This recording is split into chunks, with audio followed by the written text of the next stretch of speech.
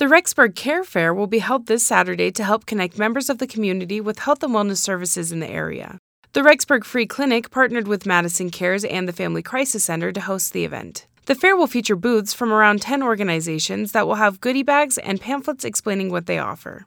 Maximilian Gold, the Director of Public Affairs for the Free Clinic, says the event will be a way to build relationships in the community and between these organizations. Essentially, it's a one-stop shop so that people can come in if they need help to know where that help can be found.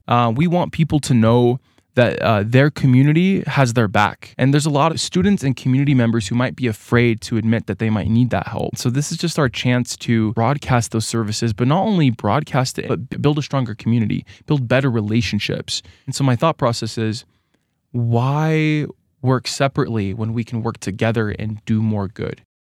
In addition to the booths, the fair will include an all-day raffle with prizes from local businesses. As attendees visit each booth, they will be given tickets to enter the raffle, and winners will be announced every 30 minutes. We're giving away a coupon for a free massage from Intrinsic Massage, a semester of free haircuts from Blend's Barbershop, several Subway gift cards, free smoothies and food from Tropical Smoothie Cafe. There's quite a bunch of different stuff from local businesses that have donated and pitched in, and we're very grateful for their generosity.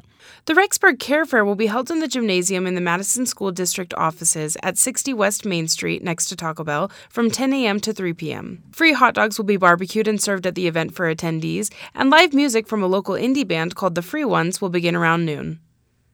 While this will be the first Rexburg Care Fair, Gold hopes it will become an annual event. My goal is that we build, as a clinic, we were able to build strong relationships with all these participating organizations. So they go ahead and say, you know what, this was a success. And maybe it only took a month to plan, but now I want to work with these guys again. And I want to see what we can do to improve this next year. And that way we can serve more people. And so my hope is it becomes a staple of the Rexburg community. For BYU Idaho Radio, I'm Gabriella Fletcher.